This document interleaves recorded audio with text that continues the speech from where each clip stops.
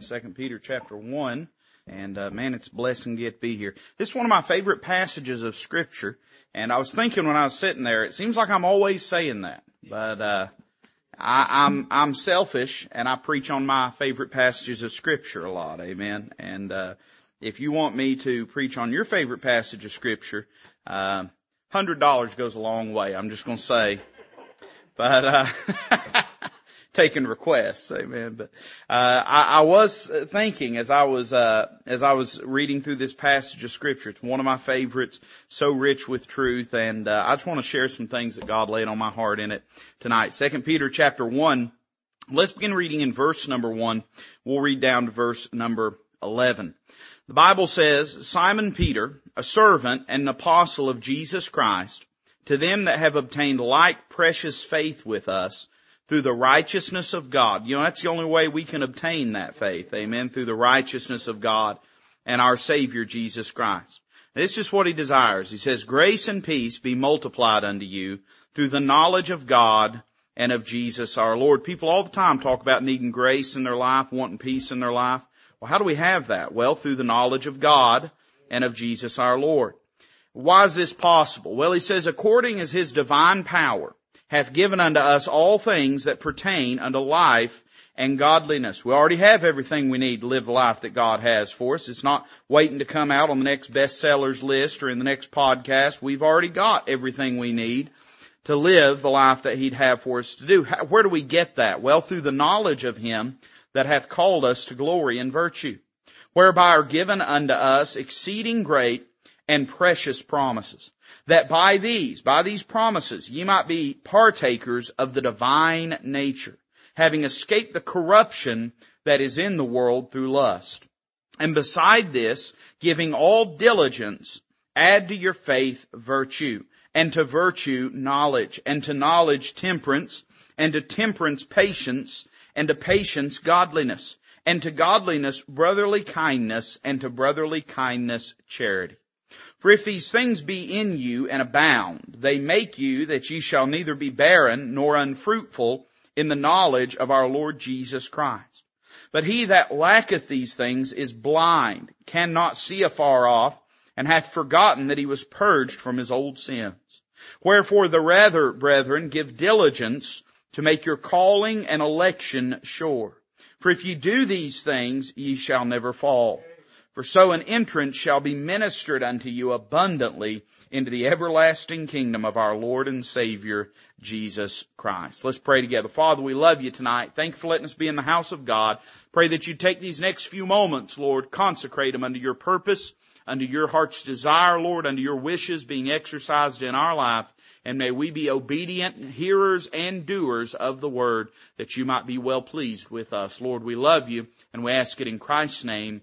Amen. I want to preach to you tonight on a phrase that is found in verse number 10 in particular. And we'll look at the entirety of these verses that we've read, or most of them at least. But I want you to notice verse 10. The Apostle Peter, and we preach so much about Paul, once or twice tonight, I'm going to say the Apostle Paul when I mean the Apostle Peter. All right, so go ahead and just mark her down. I've warned you already. But the Apostle Peter says this, wherefore the rather, brethren, this is what he wants. This is what he's praying for. This is what he desires for them. Give diligence to make your calling and election sure. For if ye do these things, ye shall never fall. I want to preach to you tonight on making your calling and election sure. You know, very often this passage, this phrase, has been used as a springboard and as a starting point for teaching some rather unbiblical things about God's dealings with humanity.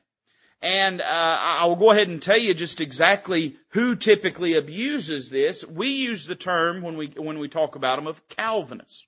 Now, you may have heard that terminology a time or two, and you may not know what a Calvinist is. You may not care what a Calvinist is. I'll tell you, there's better things to care about, amen. But Calvinists are essentially people that follow a line of dogma that found its origin in a man by the name of John Calvin. John Calvin was what most historians would call a reformer during the 1500s. And John Calvin believed essentially this, that God's sovereignty demanded that every happening and occurrence in life be an outflow of His direct will.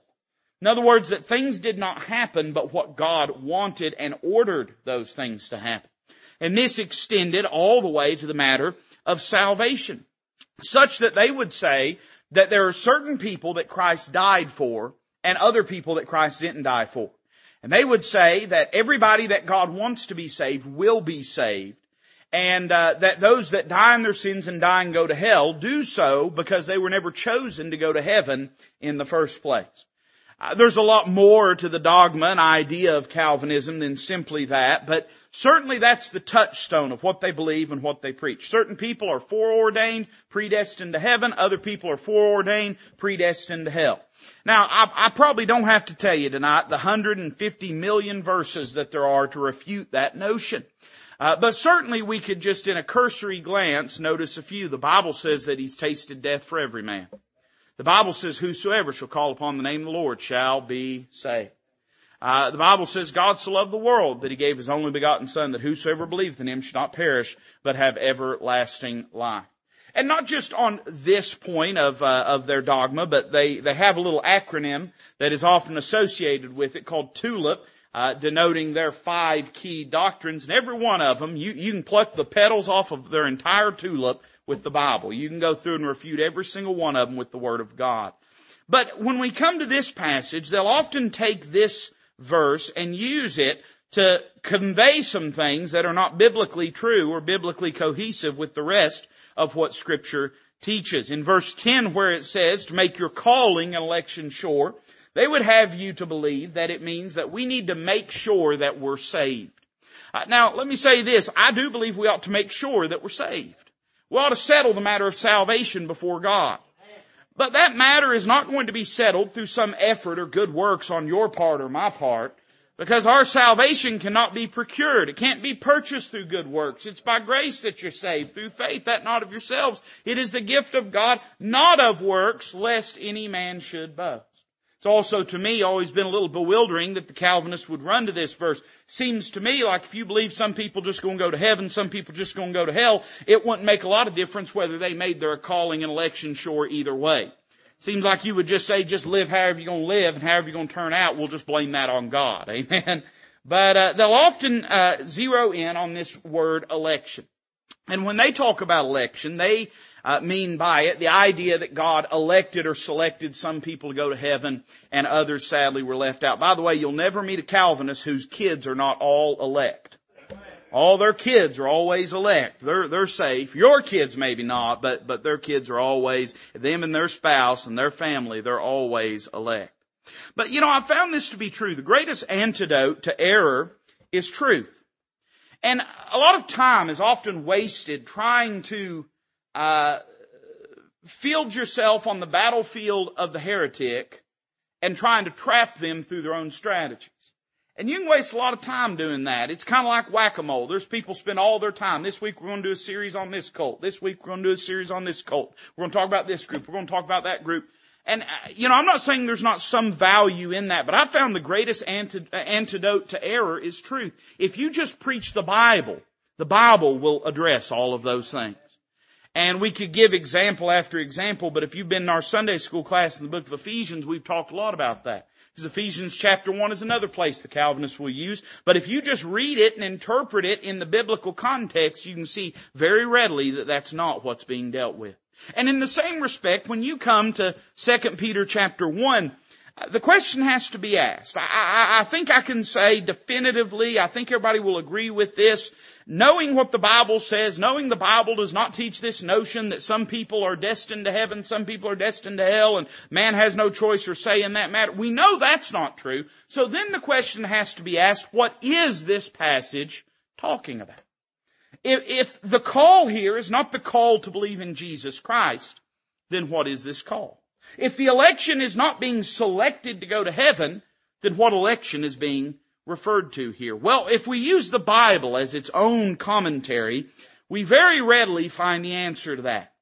For instance, when we talk about a calling, and there are many callings in the Bible, but what calling is Peter talking about? Well, he's told us back in verse 3. We didn't even have to leave the chapter to find the answer to this. He says in verse 3, according as His divine power, God's divine power, hath given unto us all things that pertain unto life and godliness, through the knowledge of Him that hath called us to glory and virtue. Is God calling sinners to the cross? Absolutely He is. Is God calling Christians to share the gospel and to witness to others? Absolutely He is. But the calling that Peter is talking about is neither of those callings. Rather, he's talking about the very calling that Paul would talk about in Philippians chapter number 3, about pressing towards the mark for the prize of the high calling of God in Christ Jesus. He's talking about the calling of you unto God to a life of consecration and holiness, to be found unto His glory and to be found walking in His virtue. Let me say it this way. The calling here is speaking of your testimony before the Lord. Has it ever dawned on you that you have a testimony before God? God has an opinion about the way you're living your life. He has an opinion about the choices you're making, the places you're going, the things that you're doing. And it should be of preeminent importance to us as believers to say this: I want to do all things well-pleasing in His sight, and I want to have a right testimony before the Lord. Peter is encouraging these believers to have a right testimony before God. But then he uses this word, election. And here again is a place where a lot of times people get tripped up. The word election, it simply means something that is chosen. And that's part of the reason the Calvinists would say, well, see, it's right there, preacher. It's saying chosen to heaven, chosen to hell. No, it never says chosen to heaven, chosen to hell. What it's saying is we are a choice people. If you go down to the grocery store, get your cosigner, go by the bank, go down to the grocery store, and go to the meat section, you'll find that there are certain cuts of meat that are choice, prime choice, USDA choice. And it's not saying this meat has been chosen for you, but rather it's saying it is unique, distinct, it is of a higher quality than the other meat that is sitting there. In the same respect, God would call Israel in the Old Testament His elect people. They didn't always act like they was elect, but God had set them apart for a distinct purpose and a distinct cause. Do you know, actually, if you go in the Old Testament, you'll only find one occasion where an individual is called elect. And it's in the book of Isaiah, and it's talking about the Messiah prophetically. And it talks about mine elect in Isaiah. I believe it's chapter number 45. You know, funny thing about it, you say, preacher, do you believe New Testament believers are elect? Yeah. You know why? Because we've been put in Him that is elect. We're in Christ. God looked down, and who He chose was Jesus Christ. That's who He accepted. That's whose righteousness I might preach here in a moment. That's whose righteousness He looked at and said, that is sufficient. That passes the standard. That meets my criteria. He chose Jesus Christ. And then guess what? Through faith, you and I can be put in Christ. So the term election, just explicitly, it means a choice group of people. But how is it used in the New Testament? Well, Paul uses it in this way in 1 Thessalonians chapter 1. He says about the church at Thessalonica, we give thanks to God always for you all, making mention of you in our prayers, remembering without ceasing your work of faith and labor of love and patience of hope in our Lord Jesus Christ in the sight of God and our Father. Knowing, brethren beloved, your election of God. For our gospel came not unto you in word only, but also in power and in the Holy Ghost and in much assurance, as ye know what manner of men we were among you for your sake. And ye became followers of us and of the Lord, having received the word in much affliction with joy of the Holy Ghost. Listen to verse 7. So that ye were in samples to all that believe in Macedonia and Achaia. When Paul talks about the church at Thessalonica and their election of God, he directly ties that to their public testimony before the world. He says, we know how that God worked mightily in your life such that the choice status of the work God was doing in your life was evident. You were set apart. You were distinct. People could look at your life and tell a distinct difference in who you are versus who you were. We could say it this way. When Peter talks about our calling, he's talking about our testimony before the Lord. But when he talks about our election, he's talking about our testimony before the world. That we are a different, distinct, peculiar people in the midst of a dark and wicked world. It's obvious from our text that he's not telling them to make sure that they're saved, because he's already said he's writing to those that have obtained like precious faith with us. Rather, what he's doing is he's commanding them to give stability to their testimony, both before the Lord and before the world. When he tells them to make their calling and election sure, the word sure has the idea of stability, steadiness. Can I say this, man? We live in a day we need steady Christians. Now, you might think I ought to be preaching this on Sunday morning. Maybe I do need to be, because you're here on a Wednesday night, and one of the earmarks of the Wednesday night crowd most of the time is stability. But I still want to challenge and charge you tonight to make sure that your testimony remains stable. Man, anybody can be great for a little while. Anybody can walk right for a little while. But the real evidence of the work of God in someone's life is the history. It is the resume. It is the record of how they've lived their life before the world. Some of the greatest Christians I've known were only that way for a little while.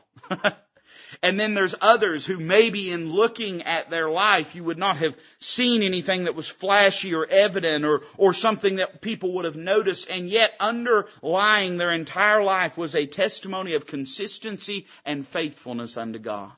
I'd say this, if we can't be phenomenal, we can still be faithful.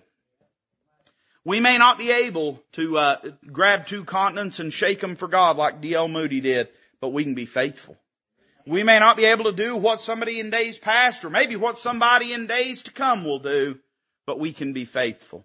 And I would say in your life and mine, if nothing else, we ought to commit ourselves to a stable testimony before the world. Hey, the world's watching you. And you better believe the Lord's watching you.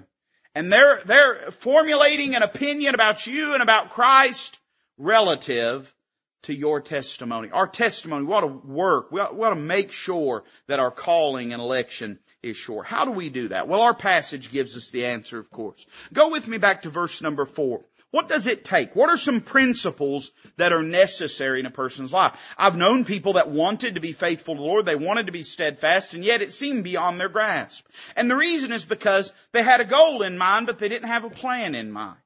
They had an end goal of what they wanted, and they recognized it as right, but they didn't see the actionable steps and the resources it took to accomplish that. And then there's other people who maybe never set it in their mind to live a life of consistency, but because they put these principles into action, that's what it produced in their life. So what does it take? Verse 4 says this, whereby are given unto us, as believers, given unto us, exceeding great and precious promises. Now, where are those promises? Well, they're here in the Word of God. So whenever Peter talks about the promises of God, he's not just talking about them in an abstract sense or an ideological sense. He's talking about what the Bible teaches and tells us. Exceeding great and precious promises. Why did God give us these? That by these ye might be partakers of the divine nature, having escaped the corruption that is in the world through lust. Here's what Peter says, and he's already told them that God's given us all things that pertain unto life and godliness. Now he tells us where they're at. They're here in the Word of God. And he's telling us that the only way that we're going to be what God would have us to be is to partake of those promises. Now that's an interesting phrase, isn't it? There are two things necessary for promise to be enforced. One, there has to be the veracity or the truthfulness of the person that promises. In other words, they cannot be a liar. Well, the Bible tells us it's impossible for God to lie.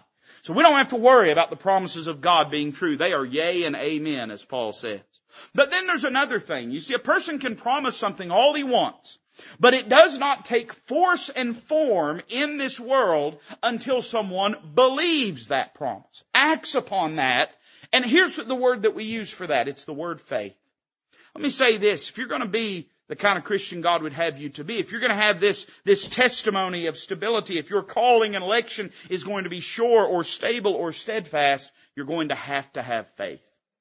You're going to have a robust relationship with the Word of God, and not just a robust one, but a reactive one. You're going to have to respond to what the Word of God tells you. Nobody ever became the Christian God desired for them to be by instinct or intuition. It is completely contrary to who and what we are to live in a way that would please God. So the only way that can happen in our life is if the Word of God takes root and entrance is, I like this word that James uses, engrafted into our life. How does that happen? Well, we read the Word of God, the promises of God, and then we trust those promises. What does that produce? That produces a response on our behalf. Peter says here that through this we become partakers of the divine nature. Man, isn't that interesting? I mean, that's a powerful statement. Partakers of the divine nature. How is that? Well, as we lean upon the promises of God, exercising faith in the Word of God, it is no more our wisdom or our wishes that are carried out in our life, but in fact it's God's wisdom and God's wishes that are carried out in our life. Such that what we're really doing is we are conveying or communicating the heart and mind of God to a world around us. In other words, as we live and behave and act, it's as though God were living and behaving and acting, but it's not just as though, it is in fact that He is living through us. The principle of faith is necessary. Look at verse 5. Peter says this, beside this. So you have faith. That's wonderful. We need to have faith. We need to respond to the Word of God as the Word of God is preached to us. But that's not enough. You say, preacher, that's strange. No, it's not enough.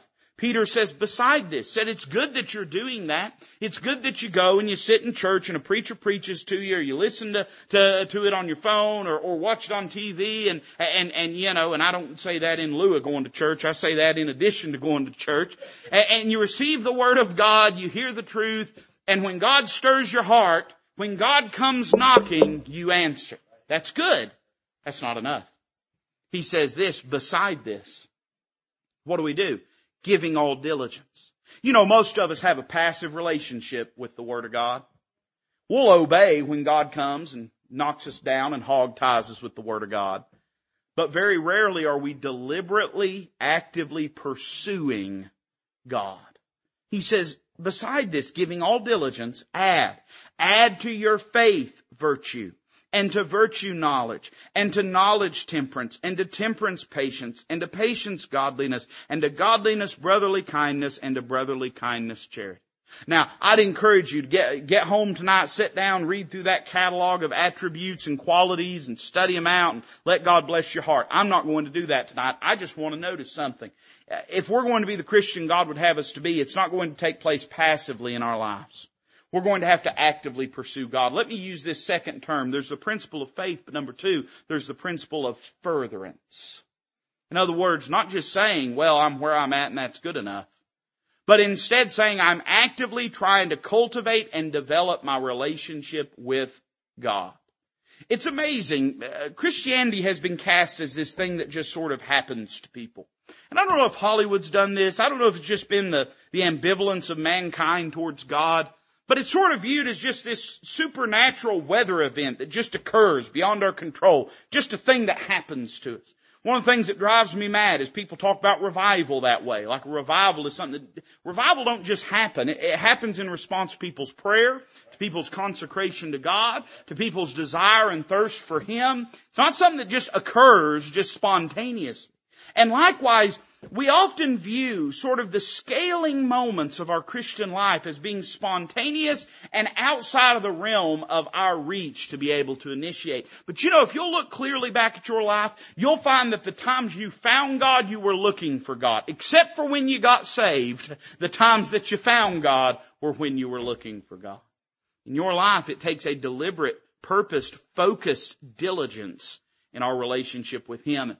I think a lot of the problem with Christianity today is the Christianity that we see is just a passive form of it. It's just barely enough. It's just whatever I'm doing because God has kicked me over and convicted me and I can't kick against the pricks anymore and I just can't live any other way. What a shame, man. Don't we have a God worth pursuing? Don't we have a God worth chasing? Don't we have a God worth diligence? So it's the principle of faith and then the principle of furtherance. But then look at verse number 8. Peter says this, for if these things be in you and abound, not just barely in you, but they abound. How would they abound? Well, because you're giving all diligence and adding these things. That's why they would abound. If these things be in you and abound, This is what they'll do. They make you that ye shall neither be barren nor unfruitful in the knowledge of our Lord Jesus Christ. I would say number 3, there's the principle of fruitfulness. And it's interesting the language Peter uses, because he does not use the terms barren and unfruitful synonymously. And by the way, they're not synonymous. There are plenty of places all over the world that are not barren. Things grow, but the things that grow are not productive. They're not fruitful. And I think in many ways that is a fit description of good, solid, Bible-believing churches in our day. They're not barren, but neither are they fruitful. There's life there. They know the Bible. They know the truth. They can teach it. They know it. They're aware of it. They're standing on truth. But that has not produced in them any fruitfulness. It has not driven them to do anything for God that is appreciable, that is meaningful. Peter says, listen, it's not just that there be signs of life, but it's that life be producing other life. Fruit, we think of fruit as something to be consumed, and certainly I'm thankful that it has that. I'm not anti-fruit.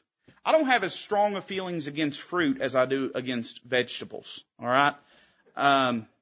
You can't make a cobbler out of vegetables. Amen? So, there's a place for fruit. Amen? It's usually under a scoop or two of vanilla, but there's a place for fruit in life. And, we think of fruit as something that's main purpose is to be consumed, but that's really not what fruit is. The main purpose of fruit is not consumption, it's propagation. The reason that the plant casts the fruit is the fruit contains the seed. And whenever the fruit is consumed by a person or by an animal going by, it then exposes the seed that can find root in the soil to produce more. And I fear that how do we say this? We've gotten used to church of a seedless variety. We consume it, it's good, but it's not producing anything on the other end of it. There's no inherent life in it being propagated and promulgated beyond just the pleasure of the consumption of it. And that's why Christianity has been relegated to a spectator sport, instead of being something that's activating believers to go out and to win people to Christ and to change the world around them. Peter says here, listen, it's not enough just to have life. You've got to have fruitfulness. And we cannot be content with just having a robust and accurate body of dogma and doctrine. That's important. Don't get me wrong.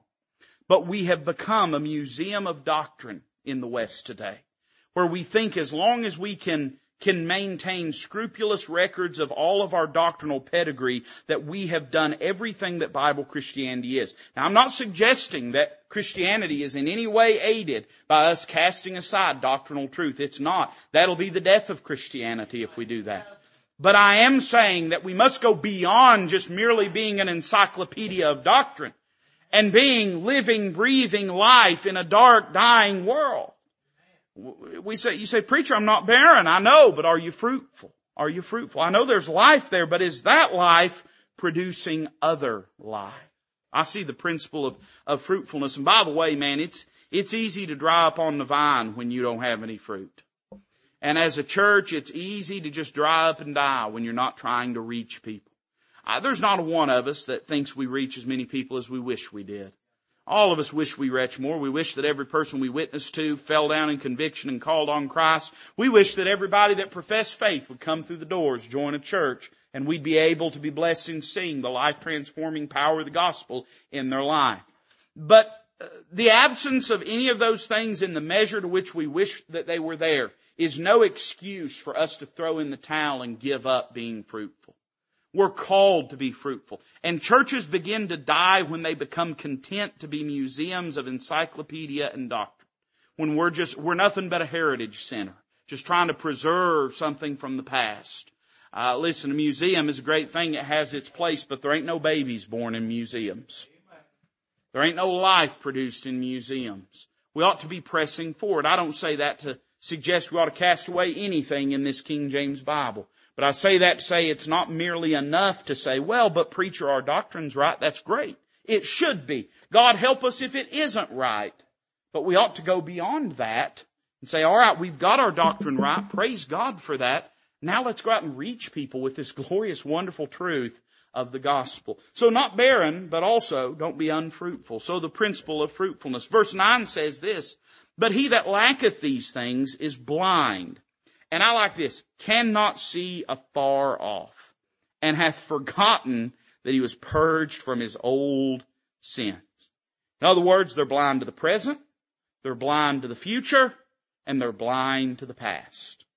They're living in such a way as though their present has not been changed, as though their past does not call them to a life of gratitude and service, and as though their future holds no benefit for them, whether they live faithful or not. I'm going to use this term, the principle of faithfulness. It says, cannot see afar off. Why is a man faithful? Because he sees that the end pays more than the present. That's why he's faithful. We're not faithful because it's easy. And I saw a banner the other day, a picture of a banner, a flag somebody had hung up, and I thought to myself, man, that belongs in most Baptist churches. It said on it, we do not do what we do because it is easy. It said we do it because we thought it would be easy. You ever been? I've been there before. I didn't do this because it's easy, but I thought it was. And, a person, they don't live faithfully because it's always gratifying in the moment, or because it even pays off instantaneously. In fact, faithfulness by virtue of what it is calls us to look with faith beyond the present to what is prospective, to what is promised. That's what we see in Abraham's life, right? The writer in Hebrews says, these all died in the faith, not having obtained the promises, but having seen them afar off. They confessed openly, plainly, that they were pilgrims and strangers in this world. They were seeking a city to come. And what did that do? It made them faithful in their life. I'll tell you, flakiness doesn't make us what we ought to be. Faithfulness does. And until we grow uncomfortable with faithfulness, nobody should be more bothered by unfaithfulness than us who are struggling with it. In other words, I should not be bothered more by your unfaithfulness than I am by my unfaithfulness. And I should be more bothered by my unfaithfulness than I expect anyone else to be bothered by my unfaithfulness. It's going to take faithfulness in our life. And finally, and I'm done, look at verse 11. It says this, for so an entrance shall be ministered unto you abundantly into the everlasting kingdom of our Lord and Savior, Jesus Christ. Now, I think words matter. I was talking to someone earlier today. They sent me a message and they want to know my position on different versions of the Bible and the King James Bible and things like that. And, I don't get asked that question a lot anymore. I mean, we live in the age of the internet where you pretty much know what a church is before you ever walk through the door. But this person had asked me this question. They had asked me about specific passages. And, I told them, I said, here's the thing. I said, there's a lot we could talk about with it, but I'm going to make it real, real simple. The Bible is a book of words. They're God's words. If you change those words, then you've changed the Bible. And one of the great acts of gaslighting in religion that has taken place has been the modern versions movement saying their Bible is the same as this Bible. The reason is because then the obvious question is, then why would I need your Bible? And they would say, well, because it's different. Well, if it's different, it's not the same. Which is the Bible then? And I told this person, I said, it's real simple. I believe that God is specific. I believe His words matter. I don't believe man has the right to go in and arbitrarily change God's words. And you can't change the words without changing the Bible, because the Bible is the words of God. And as such, you can't have many Bibles in a language because they're all going to say different things. And the natural question then is, so which one is God's Word?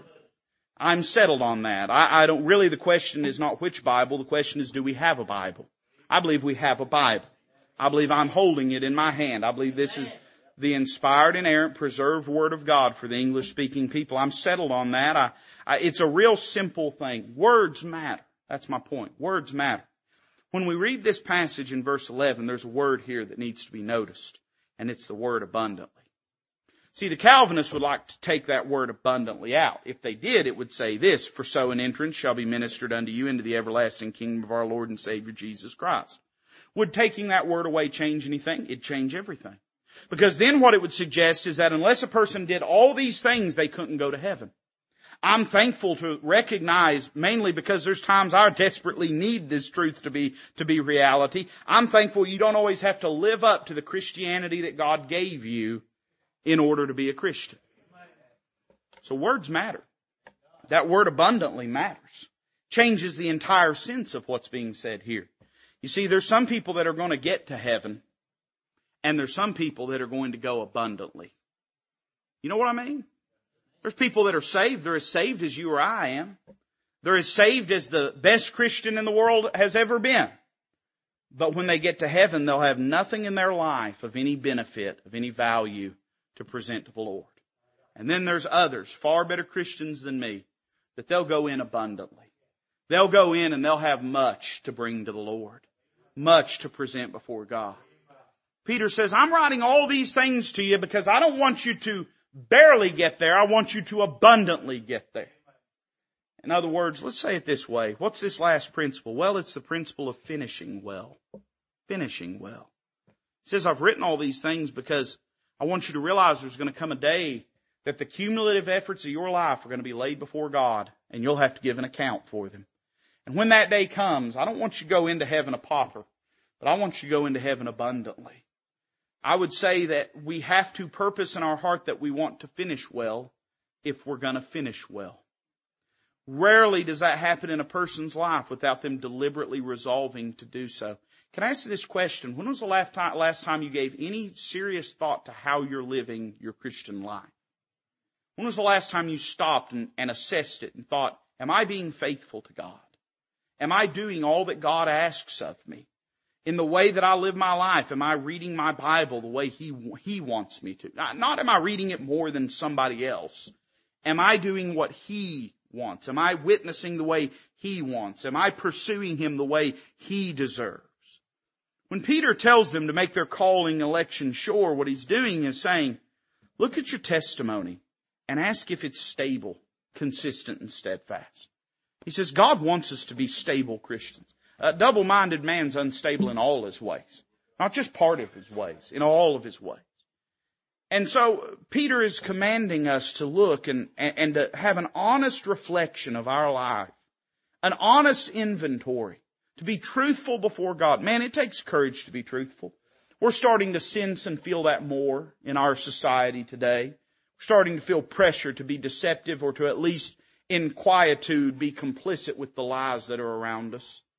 And sometimes it takes courage to be truthful, but it takes the most courage of all to be truthful with ourselves and truthful with the Lord. What is your testimony before the Lord? And what's your testimony before the world? I bet if you're like most Christians, I'm talking about even most good Christians, you would probably look at your life and say, if I'm being honest, there's some areas that I've let slip. If that's true, why don't you purpose in your heart with all diligence to make your calling and election sure tonight? Let's pray together as a musician comes to play. The altar's open.